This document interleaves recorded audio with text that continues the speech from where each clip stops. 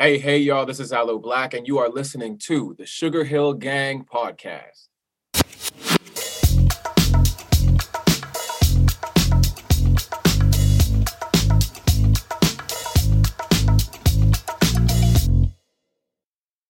Yo, what's up? Hey, world, this is the Sugar Hill Gang podcast, and I am your host, the Master G, the M-A-S, the T-E-R, the G with a double E, and I'm joined by my co-hosts and my brothers in the struggle. What's up, T Dynasty? Say what's up, T? What's happening, people? And my man, Pots and Pans, hen diggity, hen dog, the hen to the diggity dog. Say what's up, man. What's up, baby? You know it. Wakanda, baby. Wakanda forever. Ladies and gentlemen, we are joined today. Yes. We are joined. We are in the presence of a young man who is doing some astoundingly, profoundly things. Ladies and gentlemen, Mr. Aloe Blacc. What's up, Aloe? Hey, what's going on? Yeah. Thank you so much for having me. Yeah. No. Pleasure's ours, my brother. Hey, man, this is an honor. I was telling everybody yesterday in the gym, I'm interviewing Aloe Blacc. And it was like, really? Wow, that's pretty deep. I was like, yeah, I know. We stepping up our game. So thanks, man, for agreeing to do this, man. No Definitely very cool. Just to jump into it and let's go crazy. We have a little of history. As people. So I'm going to start 2007. I don't even know if you knew this, but 2005, I came back into music, performing, touring actively. And by 2007 was our first European tour. And we ended up in Berlin and we were doing this big concert. It was filmed and the whole 9 yards. It was on the water and Nike was the sponsor. And they sent me this picture of Hen on stage, and right behind Hen, you were on the stage. Do you remember that? Oh, snap. You know what? Yeah. I want to say this is called Live Demo in Berlin. Yes. Germany. By the wall. That's what it was. That's what it was. It was. Yeah. It was by the water, by the wall. That's what it was. Right. Yes. Man, I loved that event. And that was a awesome moment for me to meet you guys. Yeah, man. That was a great concert. Now it was back and forth. It was like a little pleasure, but a little bit of pain because at the time, our brother, Wonder Mike, was really ill.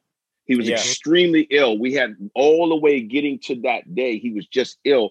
And that day was the day that we literally had to send him to the hospital. Had we not sent him to the hospital that day, it's possible he might not even be here today. Wow. So and that all happened during rehearsal. Yeah. So at that point, we made a decision for him to go to the hospital, and we still, of course, we did the show. We did the show that night. Yeah. And so, that whole time it was really, it was very strange for us because, well, again, like I said, I hadn't been on stage and I hadn't been actively performing for almost 20 something years. That's the first thing. I hadn't been to Europe in over 20 something years. That's the second thing. And then I hadn't been on stage without Mike or Hank ever in my life. So that was like the first time that I was on stage with not Mike or Hank. So it was a deep night, man. And you were there. So how about that? That's history. Right. That's history. And it's documented. Right. And now we move the script up to we're in Canada, right? And I'm like, oh wow, we're doing this benefit. It was popping, this, that, and the third. We did our thing, and I was looking forward to just being able to speak to you. And fortunately, I ended up kind of in the wings when you were getting ready to go on. Yeah. And I just wanted you to know that I was really, really, really impressed with your work, and that I enjoyed what you did, and I just wanted you to make contact. And I'm going to go a step further, and you guys don't know this, but I saw you in the airport the next day. I was behind you going through customs. And the thing that I noticed about you was how mellow and how low key you moved. That's Mr. Cool right there. You didn't have a lot going on. You didn't have a lot going on around you. And I was like, wow, this cat, there's something. So there's something to this guy. I remember saying that to myself because I move a lot the same way. You follow me? I don't like a big deal. I don't, it's not about that for me. You know what I mean? And I never thought that I'd have an opportunity to talk to you, but is that part of your makeup that you prefer to? Totally. I am a hip hop artist first. I started out writing rhymes, writing lyrics. And for me, it was always about writing, songwriting. I had to get on stage to be the salesman for my songs, for my raps, right? And when you're in hip hop, that's how it works. You don't do nobody else's lyrics. Right. But as I became a singer, I stepped even more into that role of songwriter. And I was like, even though I'm on stage selling these songs, I'm still primarily a lyricist. And that's what I'm about. So I'm not trying to be out there on everybody's TMZ and Page 6. I'm just trying to bring the bacon home to my family. Do your thing. That's it. Brother, yeah. Speak. So okay. So here we are. Do you have, and we ask everybody that comes on the show, do you have a Rapper's Delight story? Where were you, or what was your experience? If you're a hip hop person, you've got to have a Rapper's Delight story. When the first time you heard it, or what was your introduction to us? So when I was, I want to say 4 years old, I was on El Toro Marine Corps Base. This is in Orange County, California, an hour south of Los Angeles. My dad was in the Marine Corps. He retired after 30 years as a major. But during that time, I was the youngest one on the block. And they called me Little Rock, right? So because I was learning all the moves and steps that all the bigger kids were doing. And the music that we would listen to, right? UTFO, Stetsasonic, whatever was happening in the 80s, but we also had music prior. And so my first experience would have been backspinning, up rocking to Rapper's Delight on cardboard outside the front of my house. How old were you? 4 years old. 4 years old. Because I only lived on that base that, from the time I was born till I was 5. And by the time I was 5, we moved to another base. So I know, at that point I was young and I was smitten. I was in love with hip hop and that's a beautiful thing. Beginning to learn these words that would be ingrained into my psyche and understanding and everything for the rest of my life. Wow. Yeah, that's man. crazy. That's crazy, man. I want to also, man, you have so many things that I wanted to let you know that I've been watching, been paying attention to. I want to also congratulate you on the project with my man, Forest Whitaker, the Forest Whitaker project, man. Yeah. Godfather of Harlem. Yes, man. You were phenomenal. Awesome. Phenomenal in that, man. Awesome. Yeah. Talk about that, man. What was that experience like working with him? I love him, man. I love him, man. He's amazing. It was a pleasure, first of all, just to be considered to be on the show, and to work with such a great actor. He's very gracious and he's also, like you were saying, very laid back, very mellow, Yes. Yeah. And I appreciate that about him. And being on the show, though, for me, acting, it's a whole new muscle. I thought I had it, the way that actors have it, because I've been on stage so many times. But one thing that I learned is that the camera doesn't need you to yell at it. When we're on stage, we're telling the audience to say ho and like make some noise, and we're projecting. The camera doesn't need that. The camera wants you to be reserved so that the audience has to come in and put their ear up to you. And that's what I had to learn. And watching amazing actors, artists like Forest Whitaker has taught me that. No, man. My man, Giancarlo Esposito, man. Come on, man. Oh my God. Yeah. Wow. Yeah, talking about that. I'm a huge film buff. I watch everything. I watch everything from Korean films to Italian La Dolce Vita. You know what I mean? I watch that. I mean, we call him Cisco Ebert Johnson. Yeah. I'm like heavy, and I've dabbled. I've done some acting in some lightweight stuff. I've done some film stuff. So I really appreciate the craft. And like you say, I really appreciate the skill. And because I've been on stage for 40 something plus years, and I've also been in front of a camera, I know that it's two different mentalities. It's almost like you have to reinvent yourself and disconnect yourself from the two situations, because being on stage, it's like a natural progression to go after people. That's what you want to do. You know, it's like I want to grab you and I want to keep you with me. But when you're acting, you have to let the feeling, it has to come out of you. It has to come out of you organically. It really just has to, like you said, it has to just transfer, and the people have to understand where you're coming from emotionally. Almost like they say, there's a lot of great actors who can tell a story without even saying a word. That's a beautiful skill. Are you pursuing something else with acting, Aloe? Absolutely. I'm going to continue to pursue acting. There are specific roles that I really want to play. And there are specific roles that I would never accept, right? So a lot of the scripts and auditions that came to me were roles for like the drug dealer or the gangster or the thug or whatever. And I was like, nah, that's played, that's tired. That's a narrative coming from the oppressor's perspective. Absolutely. We need brand new stories and brand new presentations that really reflect who we are, our dignity and humanity. So those are the roles that I'm looking for. I was able to get that opportunity a few times. Go ahead. Right. So Aloe, this is a two-part question, basically. So basically, you say you started out loving hip hop. So what year was it that you realized that, you know, that singing was your lane, that you wanted to be a singer? And also, now that you are a great singer and vocalist, was there anything that you took from hip hop and you incorporated it into, you know, singing? Got it.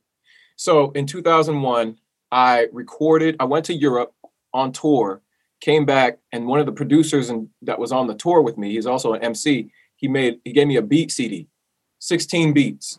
I wrote 15 rap songs, and I had one beat left and didn't know what to record to it. So I decided I would sing on it. And I was really in love with the soul greats, and doing my studying of Nina Simone and Otis Redding and Sam Cooke, and Change Is Gonna Come. I decided I would sing Change Is Gonna Come on this last beat, this number 16 on the track, on the CD.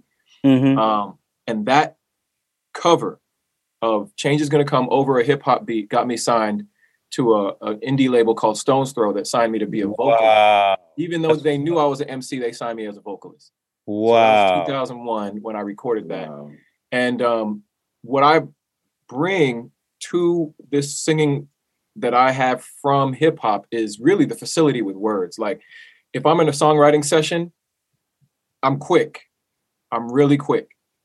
I'm quick with the pen, but I'm also quick with the edit, because I know I have a whole Rolodex of rhyming words, and I can work backwards to put together a line, to construct. That's what's up. You know what I'm saying? Yeah. That's the kind of thing that, you know, I really value from my experience with rhyming with hip hop, is that I can do that. When I get on stage, I'm more so a James Brown than I am a James Ingram.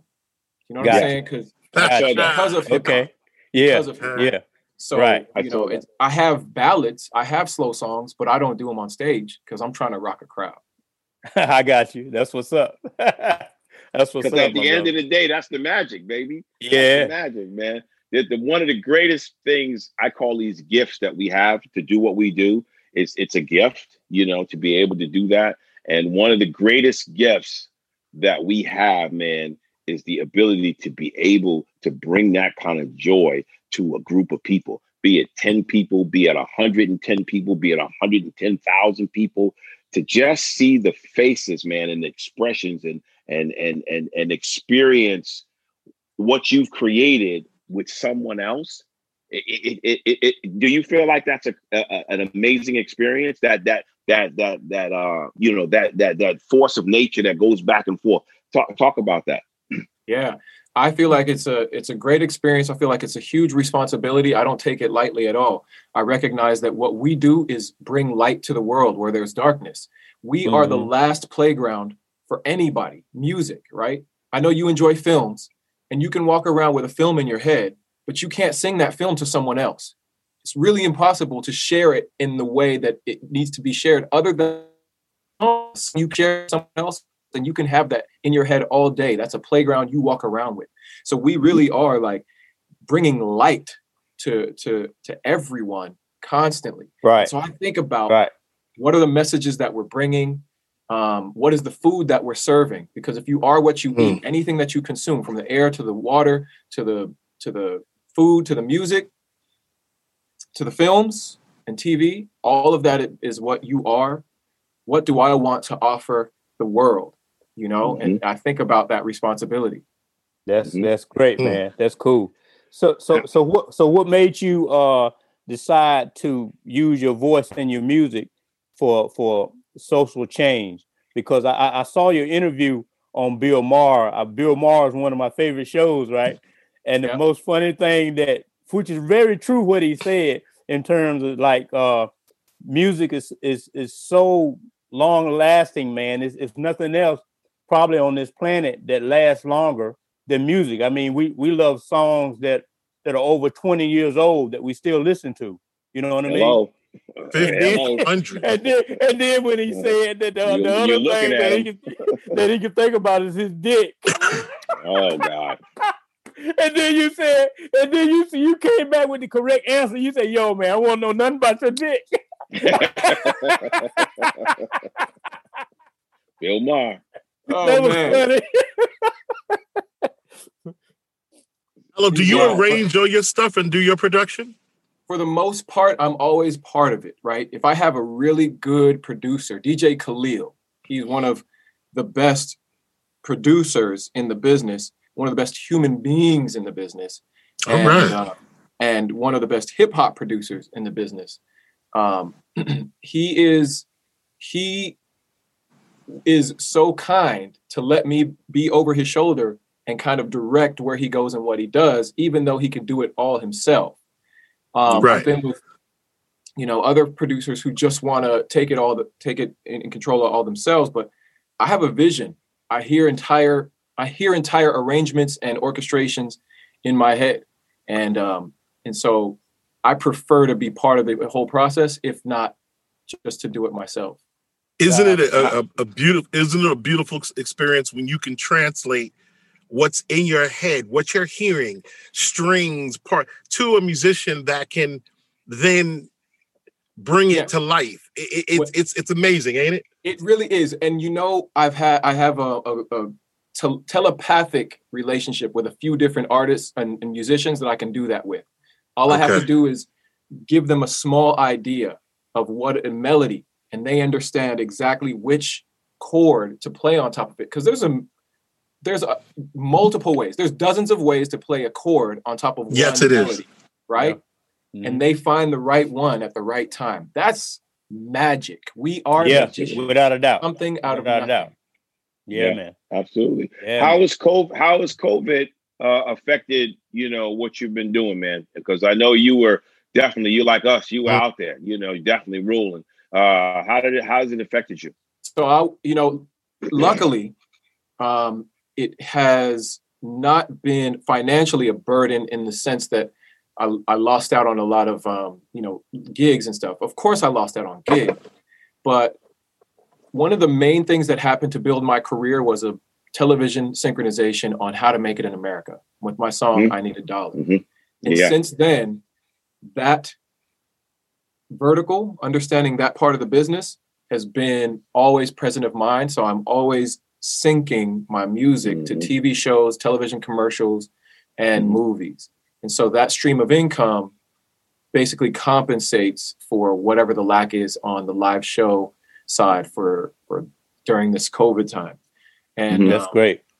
I'm able to spend a lot more time with my family. Our relationship here at home with the kids and my wife, everything's really good. So, I'm very grateful for that. Yeah. What's the count, my brother? Boys, girls, what we got? one girl, 7 years old, one boy, 5 years old. And God bless you. We're done for now, I think. So talk a little bit about the social change that you want to do in your music, that you are doing in your music. You know, with the music, my goal is to remind people. I want to give people the songs that can make them feel like they are loved and that they can love. So, you know how with, you know, great R&B songs of the past, you would hear a lyric and it's something sentimental and you're like, oh, I feel like that. This is how I want to, this is a song I want to go and serenade a lady to. I'm trying to write the songs that a father can serenade his son to. Mm-hmm. Gotcha. Okay. Does it exist? Wow, yeah. Okay. Do you know what I'm saying? Like, yeah, absolutely. So there are stories and there are narratives that just don't really get the play that they deserve in music because there's a marketplace that churns fear, anxiety, and romance. Of course, romance. Why not? Yep. But I'm trying to just offer that other story that other people don't have. So, you know, I wrote a song called Daddy Told Me So. Son, don't you grow up too fast. Make those days you're living last. Because one day they'll be gone and past. You'll wish them back again. You only get to have this one. Life is precious, and when it's done, it's measured up in love and fun. So enjoy it while you can. And oh, I've seen it all. And I'll be here to catch you before you fall. And oh, I've done it all before. You'll get your chance the same, you can be sure. Ask me how I know, because my daddy told me so. Nice. That's nice, man. That's I love that. Wow. Yeah. That's crazy. That's dope. Wow. Wow. Aloe, today I was thinking while I was driving about almost the same thing. When you're young, only thing that you want to do is get big enough to be, you know, to do things by yourself. And once you get older, you want to be old enough to not have to work no more, just chill out. And then once you get to that point, you want to be back to the same thing. Right. So it's that same circle. And it's so strange. And you just brought this up, and that was a fold, bro. That song is it, beautiful. Bro. That was beautiful. Dope, that was man. it. It's very interesting. It's very interesting. I have 3 children. My oldest is 37, and my youngest is 25 or 26. 2 sons and a daughter. And my life has been, you know, I just turned 59 2 weeks ago. So,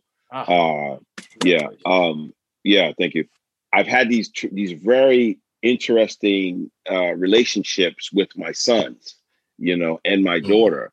And my son and I, my oldest son and I, he has my grandchildren, and we're starting to develop another dimension to our relationship. And when you just said, it just kind of hit me. It was a heart punch because I've never been able to connect with him on a level that was spiritual. You follow me? Beyond, you know, the fact that, okay, you know, I'm a personality or whatever the case may be, and, you know, financial, whatever the case may be. But that's so important. Like you just said that. When is there going to be, or what do we do to be able to connect with our sons, man, to be able to give them something that will stay in their head all the time? That's very deep, man. I've talked to a lot of people, and I've been to a lot of places, and this is you've inspired me, you know, and to inspire an old dude like me is pretty deep, because I've seen the good and the bad and the ugly, and I appreciate you, man. I'm gonna flip the script though. Tell us the whole deal with the hats, because I'm a haberdasher person myself. So what's the deal with the hats? Because I saw you early on, you didn't have hats, and then now every time I see you got a hat. So what's up? So with in hip hop times, there was no hats, and then when I got into singing, because my first hit was the throwback soul, I was rocking the afro. And when I was rocking the afro, there were no hats until I decided, okay, I'm gonna slowly, trim the afro down. And I started to do a lot of when I was doing throwback soul, I was also wearing vintage clothing. Notice that. 70s, late 60s, early 70s. Shark skin suit, shark skin. Yeah. I know, brother. I know. Yep. So then I decided, okay, I started to get a lot of business from, luxury brands. So a lot of collaborations and sponsorships. And I thought, okay, I still need to look classy, but not 70s classy. Let me just look timeless classy. And that to me was Sammy Davis, Nat King Cole, Sinatra, right? So the tailored Italian suit with the trilby or the or fedora, or something with a not too long of a brim and not too short of a brim was my thing. And I ended up just working out, finding the right kind of brand that I liked a lot, Gorin Brothers. And I keep looking up because, my whole wall. Yeah. No, I noticed that too. I saw that. You know what I'm saying? I saw that. No. And so that was part of it. Just wanted to have that classy and classic look. And the hat was my new thing since I wasn't going to rock an afro. That was that, and it's amazing. And that's interesting. Again, going to you being an individual, having your own rhythm. I call it moving to your own rhythm. I move to my own rhythm. I always have. I always will. You know what I mean? And my guys will tell you, again, coming back to the group, everybody coming back to music, everybody was doing that, the big clothes and this and that. I came back with, suits and ties and, and the handkerchief and the whole 9 yards. And people were kind of like trying to figure out, what was my whole thing. But I again, being a movie buff, I was always blown away by how they dressed in the 40s and the 50s, and the double breast is my love. I love double breast, the double breast, and the little the flower in the lapel with the handkerchief, all of that. That just really, I just love that whole thing. So that was another thing that I admired about watching you. Coming into the fold, you had no problem with doing your own thing. You know what I mean? You're not trying to dress like, and the hottest guy that was out before you or whatever. You did your thing. You found your groove. Tell me about the first song. Tell me about the dollar. How did that come about? I remember hearing that when I was in Europe, and we were over in Europe, and for a long time, man, I thought you were European. I really did. I thought that you were, like from either somewhere in like Germany or France or London or whatever. Where were you? We spent a lot of time over there. So that's where I heard you first. I heard you in Europe first. So I'm American, very American. My parents are from Panama, and I grew up in Southern California.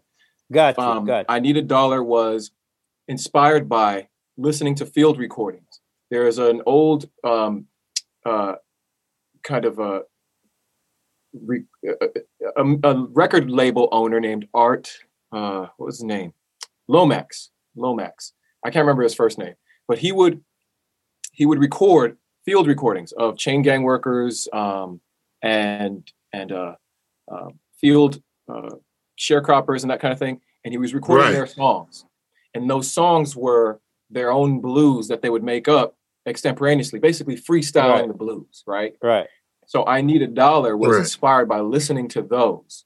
I had been laid off from my corporate gig. I had a corporate gig right after I graduated from university for a couple years. And when I got laid off, I was living in a house with a bunch of musicians. They had a huge record collection, and one of them let me listen to these field recordings.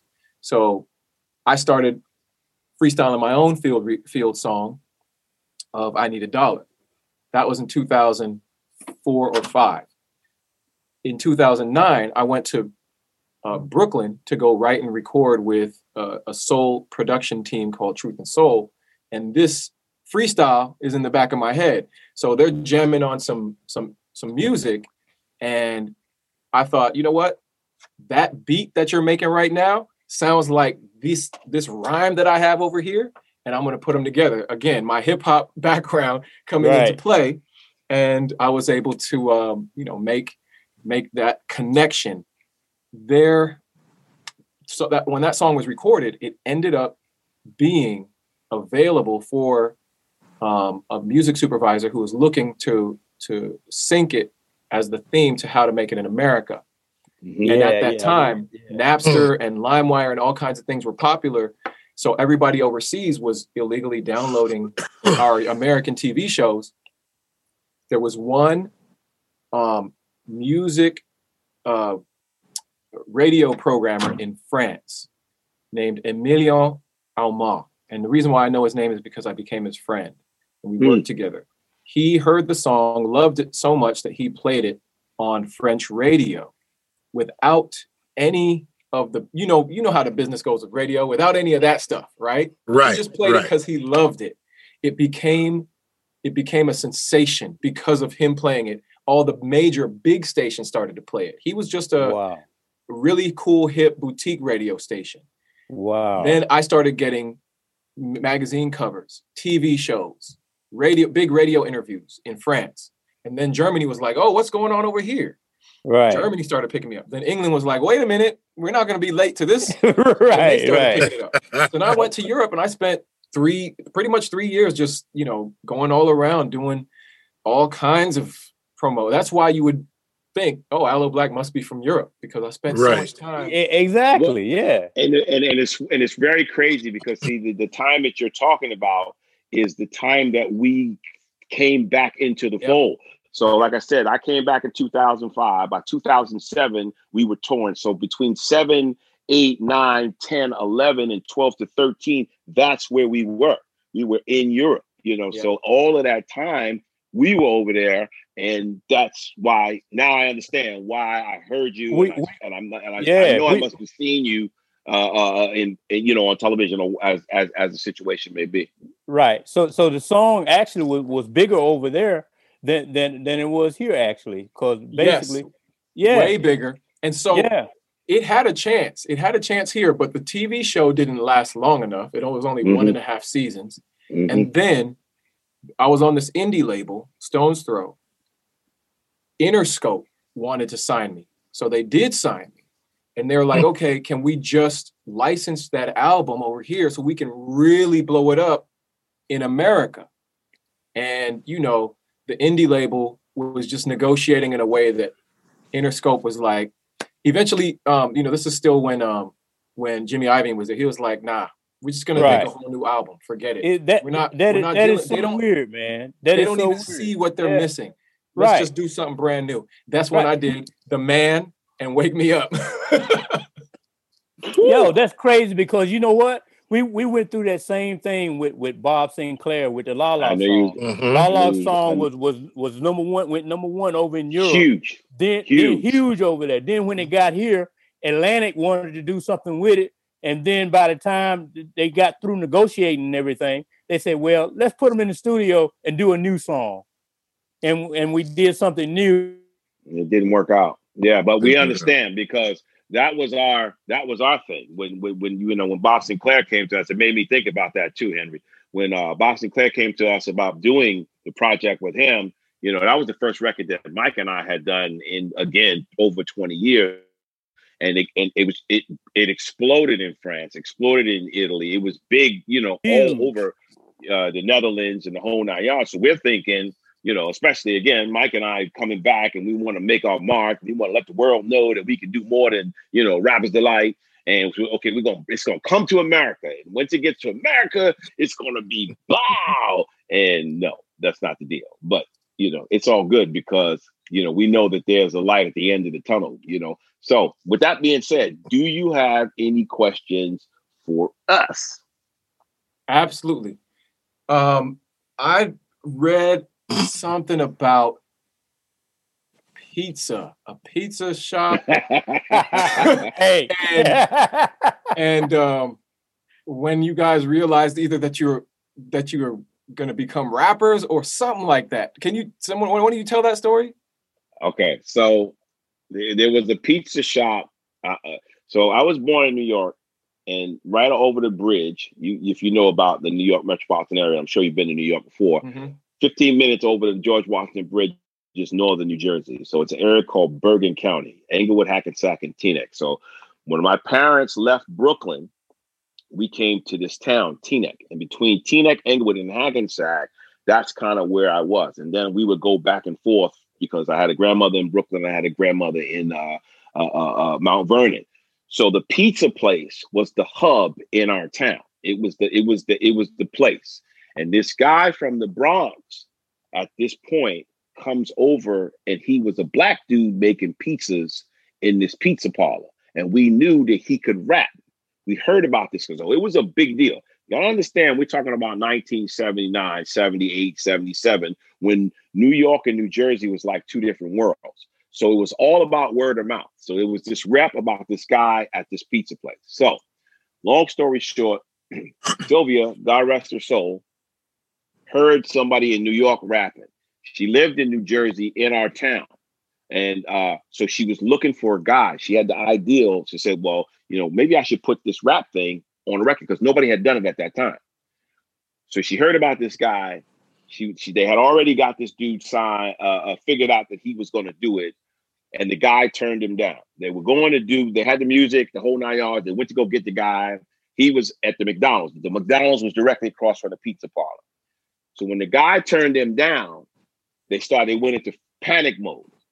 But the two kids in the car said, well, the guy in the pizza parlor is from the Bronx. He can rap. So they made a U-turn and they went into the pizza parlor to try to talk to Hank to get him to come out in the car and audition for them. In the process of that happening, I was walking down the street with a friend of mine who knew Sylvia's son. That conversation ensued between Sylvia's son and my friend, and we found out that they were looking for people to rap. My friend says, "Oh, you want to hear somebody rap? You need to listen to this guy." So I'm standing on the sidewalk. I'm blown away because it's Sylvia, and I know about her, but I had never met her. I didn't think I had met her, and so I get in the back of the car. So all of this happened in front of the pizza parlor on Palisade Avenue in our town. And then later on, when we went to the house and we were auditioning, we did not know that, Hank was borrowing his lyrics. We had no clue because in Jersey, all we got was, like you said, if you're a rapper, you write your own rhymes. That's what we thought. That's what we were doing. So we didn't know that Hank was borrowing his rhymes. At any rate, the conversation gets down to where she doesn't want to choose any between the three of us. It was supposed to be one person. She chose all three of us, and she starts talking about the studio. Well, I found out that as a child, my father was a recording engineer, and I used to run through the halls of her studio while he was in the studio doing sessions. And that's the whole thing. So between Palisade Avenue and West Street was like literally over here. So the pizza parlor was over here, the studio was over there, and that's where everything happened. So that's the whole thing about the pizza place is the birthplace of the Sugar Hill Gang. That's amazing. That's an amazing story. And how time really was just a factor. You were supposed to be working with Sylvia at some point. It was just a matter of time. Right? I tell people this all the time. Yeah. Yep. I tell people this all the time. There's nothing that I could have thought about that had me prepared for it. Everything happened like it was meant to happen. Period. Point blank. I was with Mark. It goes to show you how God works in mysterious ways, man. I was with Mark. Had I not been with Mark, I would have walked by them. I was living in Hackensack. I moved to Englewood. Had that not happened, I wouldn't have started rapping. It's just, so there. So that's that whole situation. Yeah. That's brilliant, pretty cool. Brilliant.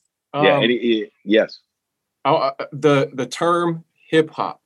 Yes. How much of the term hip hop has to do with the song versus the song having borrowed the term hip hop? Well, okay. So, of course, ours is the first successfully recorded hip hop record on the planet. So you do understand that, right? So there before Sugar Hill Gang, it was just a street thing. There was a couple of things, some tapes floating around, but there was no commercially successful rap group until us. Right. Okay. Everything came after Rappers Delight, Apache, Eighth Wonder, all of those records. That's when Mel and Flash and them came to Jersey. They recorded Freedom, et cetera, et cetera. Curtis came after, not too long after we put out Rappers Delight. Curtis put out Christmas Rapping, like maybe 3 or 4 months after that. So what started happening is after people started realizing that this was a form of music, because initially people just thought it was a song or it was a few songs or it was a couple of groups. So they were still considering it to be R&B, that kind of situation. They started realizing it had a category. It started becoming more and more of a presence. One by one and little by little, it's almost like fashion. One person did it, another person did it. And I think because of Mike saying hip hop, the hibbity to the hibbity hip hop, you don't stop, it became the quickest way to abbreviate the music. Instead of calling it rap records or rap songs, because that's what we called it. People just started saying hip hop, and it connected. Right. So the terminology hip hop, giving it that name, came from us. Right. Because Mike said hip hop on the record. Right. And plus too, Aloe, it made it a lot easier for corporate America or the corporate world to accept. Rap was sort of like, had that negative kind of vibe to it or whatever the case may be. But hip hop, it don't sound like, it sounds more like something that they can accept. You know what I mean?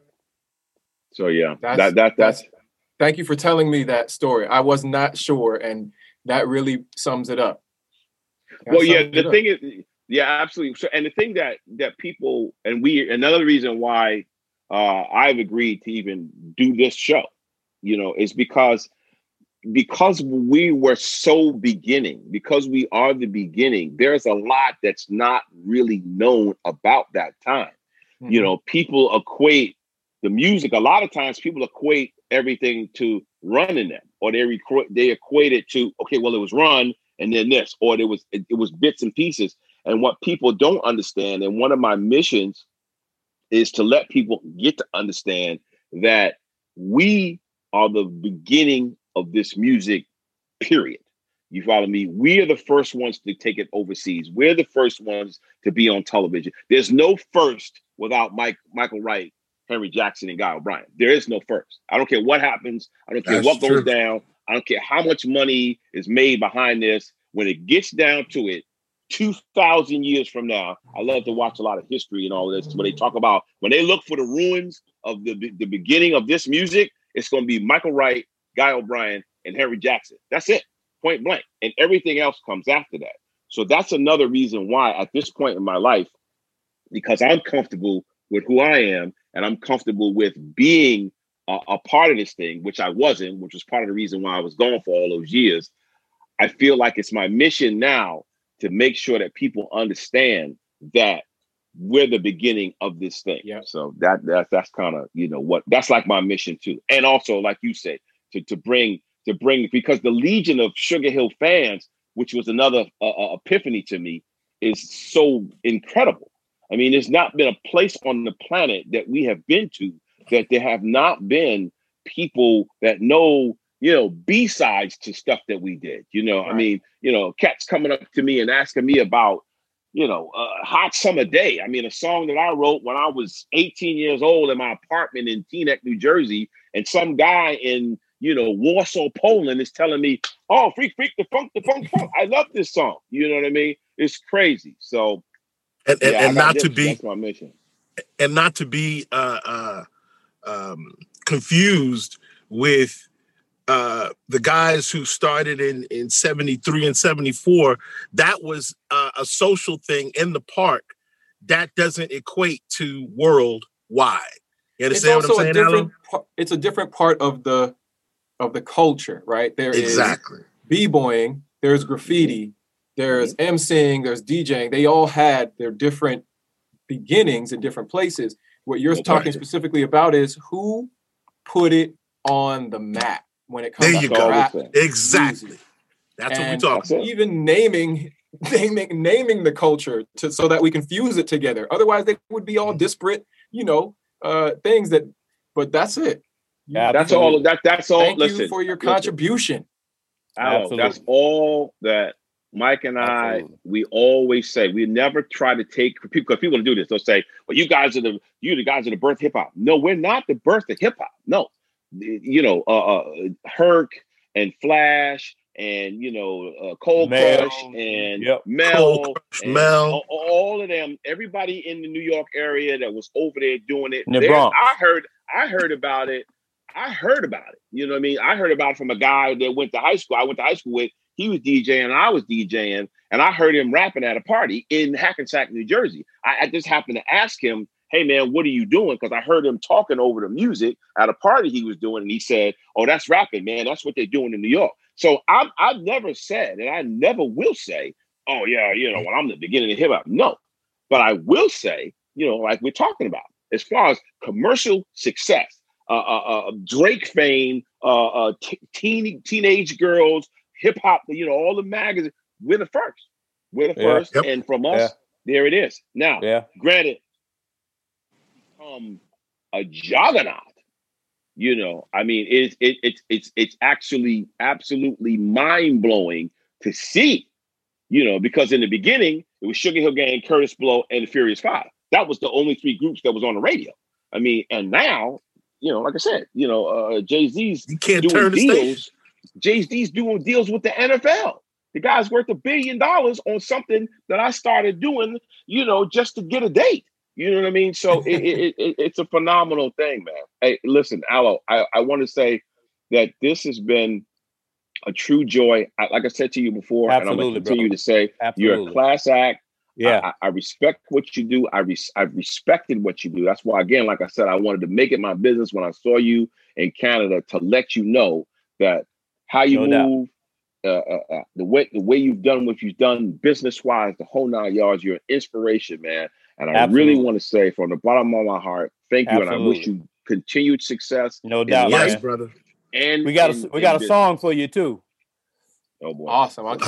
Thank you guys so much. No doubt. Thank you. And so now before we go, what we got to do now is we got to let you know that you are now officially a part of the Sugar Hill Gang family. So from now on, when I see you and I say, "What's up, Cuzzo?" that means you are officially a part of the family. Okay. Of course. Happy to be a part of the family. Thank you. Thank you. So listen, thank you so much for coming on. Hi, Cuzzo. This is the Sugar Hill Gang podcast. I'm your host, the Master G. Say what's up. Say goodnight, T. Good night, T. Say goodnight, Han. Good night, world. Say goodnight, Aloe. Say goodnight, Cuzzo. No doubt. Good night. Good night, everybody. Peace, Aloe. Thanh you. We love you for loving us. We're the Sugar Hill Gang. We're the peace with the Sugar Hill Gang. We love you for loving us. Peace, y'all. Thank you. And we are Thanks for listening to the Sugar Hill Gang podcast. If you enjoyed the show, make sure you subscribe on Apple Podcasts and leave us a 5-star rating. Android users subscribe on Spotify or wherever you listen to podcasts. The Sugar Hill Gang podcast is produced by Raj Katecha and Vikash Mojaria on behalf of Creative Content Agency, and Lothar Kamala on behalf of Daily Operation Agency. The show's artwork was created by Frank Art and Horizon Films, and the theme music was created by Heavy Bliss. You can contact the show on Instagram at The Real Sugar Hill Gang or email sugarhillgangpodcast@dailyoperation-agency.com. We'd love to hear from you.